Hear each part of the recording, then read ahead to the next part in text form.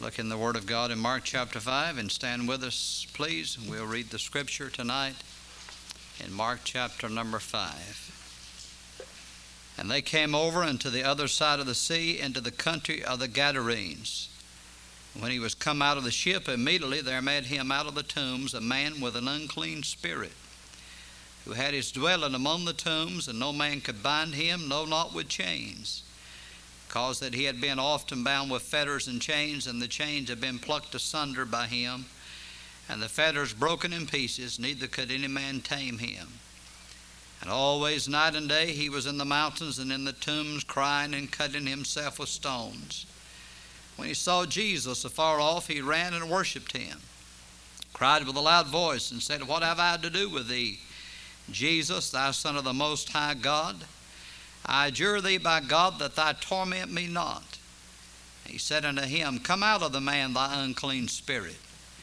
And he asked him, What is thy name? And he answered, said, My name is Legion, for we are many. And he besought him much that he would not send them away out of the country. And there was there nigh unto the mountains a great herd of swine feeding.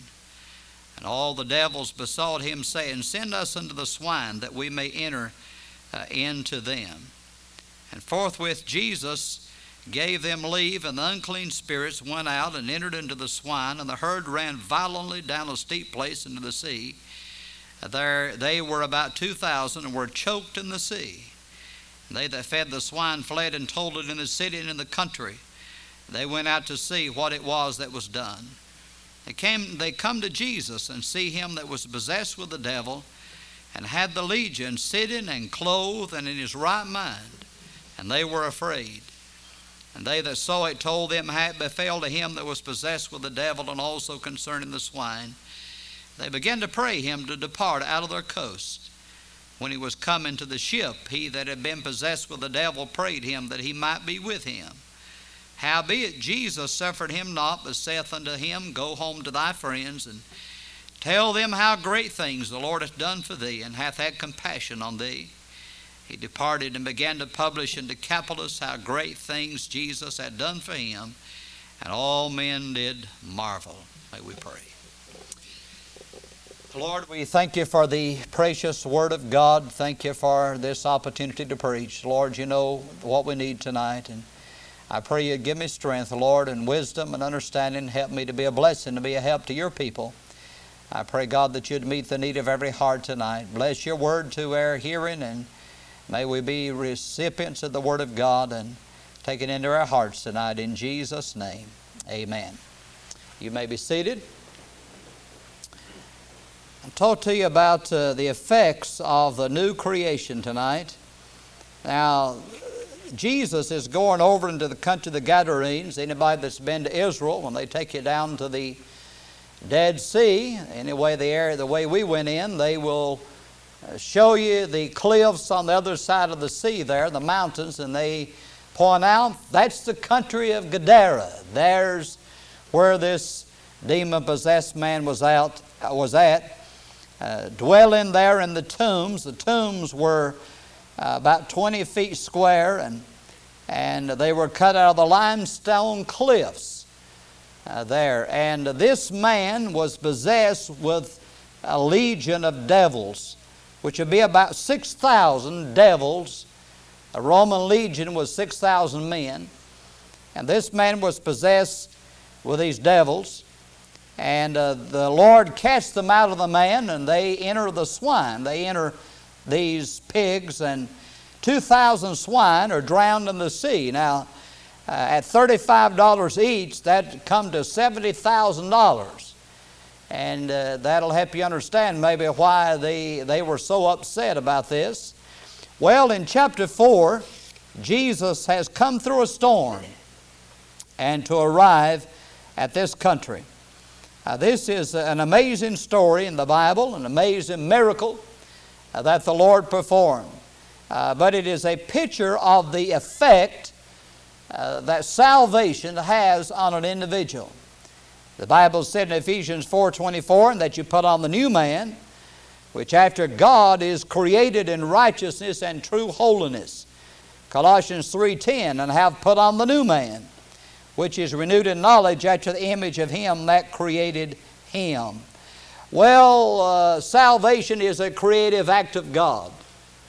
Just as the book of Genesis, the earth was without form and void, and God began, He said, let there be light, and there was light, and the creation took place. And out of a void condition came forth order, and came forth the creation of God. And that's what happens when the Lord brings salvation to the heart of an individual. There is a difference, there is an effect of a creative act. First of all, we find there is a sanctifying effect. Now, verse 15 said, they come to Jesus and see him that was possessed with the devil and had the legion, sitting and clothed and in his right mind, and they were afraid. Notice that he's clothed. You know, the word sanctify means to set apart. And this man was running around naked, running around in the tombs, crying and cutting himself and screaming. But here he is putting some clothes on. It has a sanctifying effect upon him. 2 Timothy 2:21, if a man therefore purge himself from these, he shall be a vessel unto honor, sanctified, and meet for the master's use, and prepared unto every good work. You know, when we were up in Amish country, we toured one of the homes that Amish people used to live in. Now they've kind of made a museum out of it or whatever. And they're very, very strict in their belief. So strict that they don't want any buttons on their garments, or they have suspenders and latches and some very, very strict things that they believe in. But anyway, I'm not sure whether they believe that sanctification is a separate work of the grace of God apart from salvation or not. There are some groups that do believe that. The Bible teaches that justification or that sanctification takes place at the time of salvation, takes place really before justification. In Corinthians he talks about it. So anyway, it is a part of salvation. There's a primary sanctification that sets us apart as a believer. But then we as Christians are to continually be sanctified or set apart from the world. The Bible said in 2 Corinthians 6:17 and 18, wherefore come out from among them and be ye separate, saith the Lord. Touch not the unclean thing, and I will receive you. Will be a father unto you. You shall be my sons and daughters, saith the Lord Almighty. So God tells us we're to be distinct and different from this world system. As Christians, we're to bear the image of Christ, and we're to be different. In 1 Corinthians 6:19 and 20, you're not your own. You're bought with a price. Therefore glorify God in your body and in your spirit, which are God's. So we're God's property. We belong to the Lord. You know, the Amish, there was a man named Amma, I believe, Amma, something like that, in Europe there, who broke away from the Mennonites because he didn't think they were strict enough and had become too much connected with the world. And and mainly they said in the matter of separation. Of course, if you don't toe the line, they'll shun you, you know, and they believe in that aspect and not having anything to do with someone that does not live for the Lord, as they see it anyway. But and there's some good things I like about their way of life, really. But anyway, he says we belong to the Lord. Now in Romans 12:1, I beseech you therefore, brethren, by the mercies of God, that you present your bodies a living sacrifice, holy, acceptable unto God, which is your reasonable service. I don't believe the average Christian has ever gotten that place. I know I was saved when I was a youngster. I was 10 years of age when I was saved. And I was around 20, I think, before I made a total surrender to Christ. And I've shared with you my testimony at different times. And certainly I had no intention and no thoughts of entering in the ministry during that time. Farthest thing from my mind. And I knew nothing about the will of God, what God's will was for my life at that time, until God really began to deal with my heart, and I made that total surrender to Christ. I presented myself to the Lord, as the Bible said, I beseech you to present your bodies a living sacrifice. You know what a sacrifice was? A sacrifice, when a lamb was set apart to be sacrificed, that lamb was to be killed. And it's a matter, I think, of dying out to the flesh and the desires of the flesh and saying, Lord, my ambitions, my desires for me as an individual, I set aside. I yield myself to you. You can do whatever you want to with my life. I give it to you. Send me where you want to send me. Do what you want to do with my life. I'm your property. I belong to you. And when I made that decision, then God began to deal with me and let me know this is what I want you to do. And of course, typically, I decided I couldn't. First of all, I didn't think that was possible. I didn't think I could possibly do it. I wanted to do whatever God wanted me to do, but I didn't think I certainly could preach. So I rebelled against it for a period of time until I surrendered.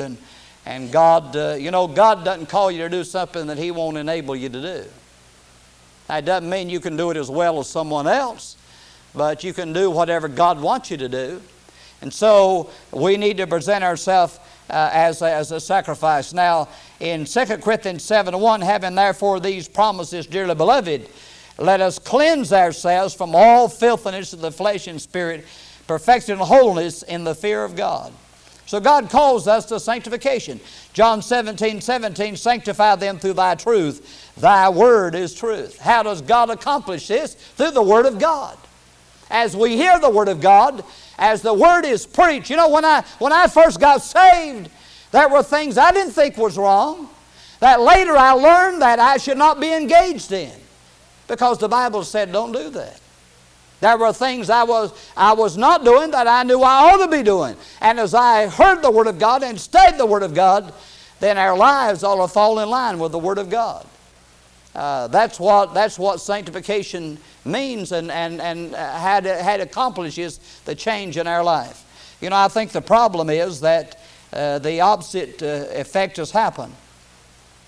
We're so much like the world that a lot of people can't tell any difference. A lot of Christians, they dress like the world. They go to the same places the world goes. They do the same things the world does. They talk like the world. They act like the world. And then we wonder many times why we don't reach people for Christ. Many years ago, there was a communist visited America.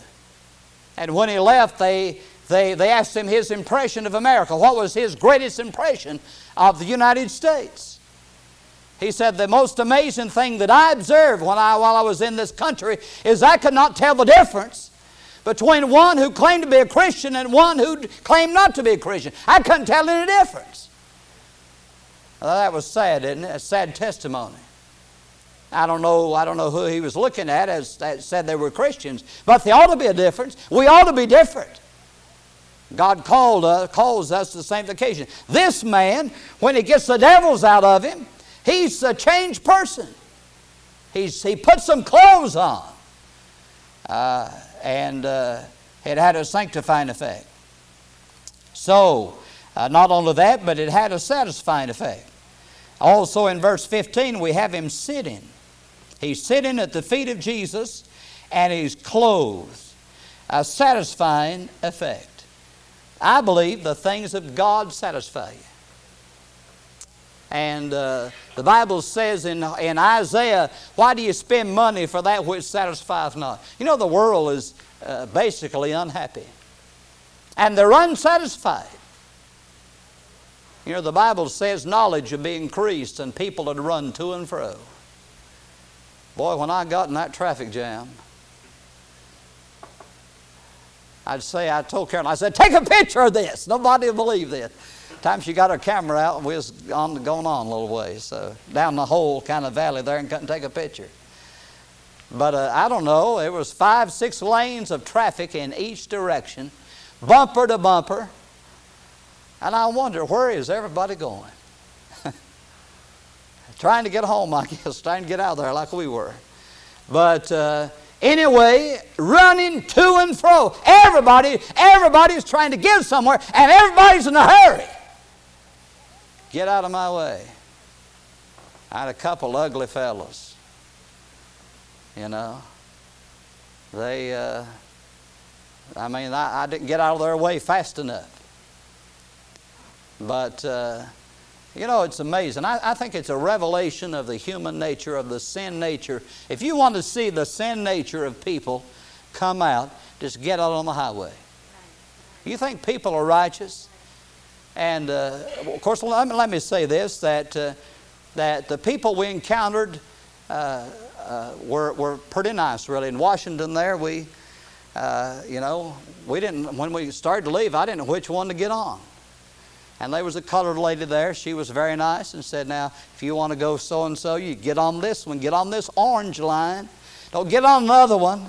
And that'll take you where you want to go. So we did. And it worked out. But anyway, out on the highway, the sin nature reveals itself. Get out of my way. I try to get over here. I've got to get off this exit. Try to get over here in this lane.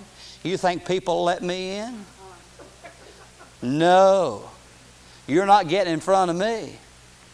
I'll run over you. Don't you stick that bumper out here. And if you drive like you're supposed to and kind of leave a space between you and the vehicle in front, someone will jump right in there. But it's a challenge, isn't it? I'll tell you, that's the reason I say I know somebody was a-praying. Somebody definitely was a-praying for safety. But people are basically unhappy and unsatisfied. But if you have Jesus, you can be happy under any condition. You can be satisfied. And you know, it's good just to be able, you know, you get all upset and it's hard not to get upset. But if you sit back and think about it and say, now wait a minute, is this going to help anything? I might as well just relax and do the best I can with it. But I'm glad the Lord satisfies. He satisfies. I won't get any satisfaction out of getting drunk or going to some of the worldly affairs that the world goes to. I won't get any satisfaction out of that. Psalm 122 verse 1, I was glad when they said unto me, let us go into the house of the Lord. I look forward to God, meeting with God's people and coming to church. I'm glad church is not a burden. It's not something I dread. It's something that I love and I enjoy and I look forward to. The things of God. Satisfies. That's what the world needs, is satisfied. I don't know where you saw Ralph Sexton's program this morning or not. But I really enjoyed that testimony of those young people. Been to the mission field. They were telling how they led other kids to Christ and the joy that came into their heart and the satisfaction that came to them. Even young people don't have to live like the world and live like the devil. I mean, they can serve God and get joy out of that. There's a joy in serving Jesus. It has a satisfying effect. And then it has a sobering effect. Notice in the same verse, the Bible said, and he's in his right mind. And he's in his right mind. You know, sobering has, when a person gets drunk, they're not sober, are they? Their mind's messed up. And it affects the mind. It affects the thinking. And so, but you don't have to be drunk and have your mind messed up. Salvation causes you to think right. Bible said in Romans 12:3, and not to think more highly than they ought to think, but to think soberly. Paul said, I am what I am by the grace of God. You know, that really without Jesus we'd be nothing. So the Bible said not to think of ourselves more highly than we ought to think. but to think soberly. God's way. God said if you try to lift yourself up, He'll put you down. You want God to exalt you? Have a spirit of humility. And in 1 Peter 4:7, but the end of all things is at hand. Be ye therefore sober and watch unto prayer. So the devil wants to corrupt our mind and mess the mind up. You know, we was riding that train into Washington, and there was a young black girl got on the train there, and she had earphones in her ear and had a CD player, looked like, and she was acting like she had swallowed a wiggle worm. You know, she couldn't be still. I guess she was listening to some rock music. But she was twisting around and carrying on from that music she was listening to, I guess, anyway. But I'll tell you, that stuff will poison your mind, won't it? That stuff will mess your mind up. But I'm glad Jesus has a positive effect upon the mind. So the man gets the devils out of him, and we find him sitting and clothed and in his right mind. The Bible said they were afraid, and they began to pray that he'd depart out of their coast. Well, you know, they're afraid of the crazy man, and then when the Lord cast the devils out of him, then they're afraid of the Lord, and they ask Jesus to leave and leave their country. Well, last of all, it has a servant effect. In verse 19 and 20, verse 18, when he was coming to the ship, he that had been possessed with the devil prayed him that he might be with him. He wanted to go with Jesus. Howbeit Jesus suffered him not, but saith unto him, Go home to thy friends, and tell them how great things the Lord hath done for thee, and hath had compassion on thee. He departed and began to publish in Decapolis how great things Jesus had done for him, and all men did marvel. Y'all know why we're still here? For that very reason. He said, Lord, I want to go with you. You know, we'd all be better off if we were with Jesus tonight. But the work's down here, isn't it? The Lord says, you can't go with me now. Told the disciples, you can't go with me now, but you can come later. Basically, you can follow afterwards. And so he says, you go back and tell what the Lord's done for you. And that's what God wants us to do. That's what Paul done when Saul of Tarsus got saved. He went everywhere and he said, I want to tell you what happened to me on the Damascus Road. Now the Apostle Paul spoke a number of different languages. He said he spoke in tongues more than all of them. He spoke in different languages. He was a very educated man, and of course was a Pharisee and had position and power. But when he stood before Agrippa and others, he didn't say, I want to tell you about my education. I want to tell you about how smart I am. No, he said, I want to tell you what happened to me on the Damascus Road. I want to tell you what Jesus did for me. And everywhere he went, he told what Jesus did for him. And this maniac of Gadara, boy, when he went into town, they knew he was different, didn't they? And he began to publish and tell them how great things the Lord had done for him. And the Bible says all men did marvel. And that's what we need to do. The Bible says that in Ephesians 2, 8 and 9, for by grace are you saved through faith, that not of yourselves, it is a gift of God, not of works, lest any man should boast. Verse 10, for we are His workmanship, created in Christ Jesus unto good works, which God hath before ordained that we should walk in them. Romans 6, 17 and 18, but God be thanked that you were the servants of sin, but ye have obeyed from the heart that form of doctrine which was delivered you. Being then made free from sin, ye became the servants of righteousness. So, there's an effect upon an individual when the creation of God takes place and we're brought to salvation. Let's bow our heads, please.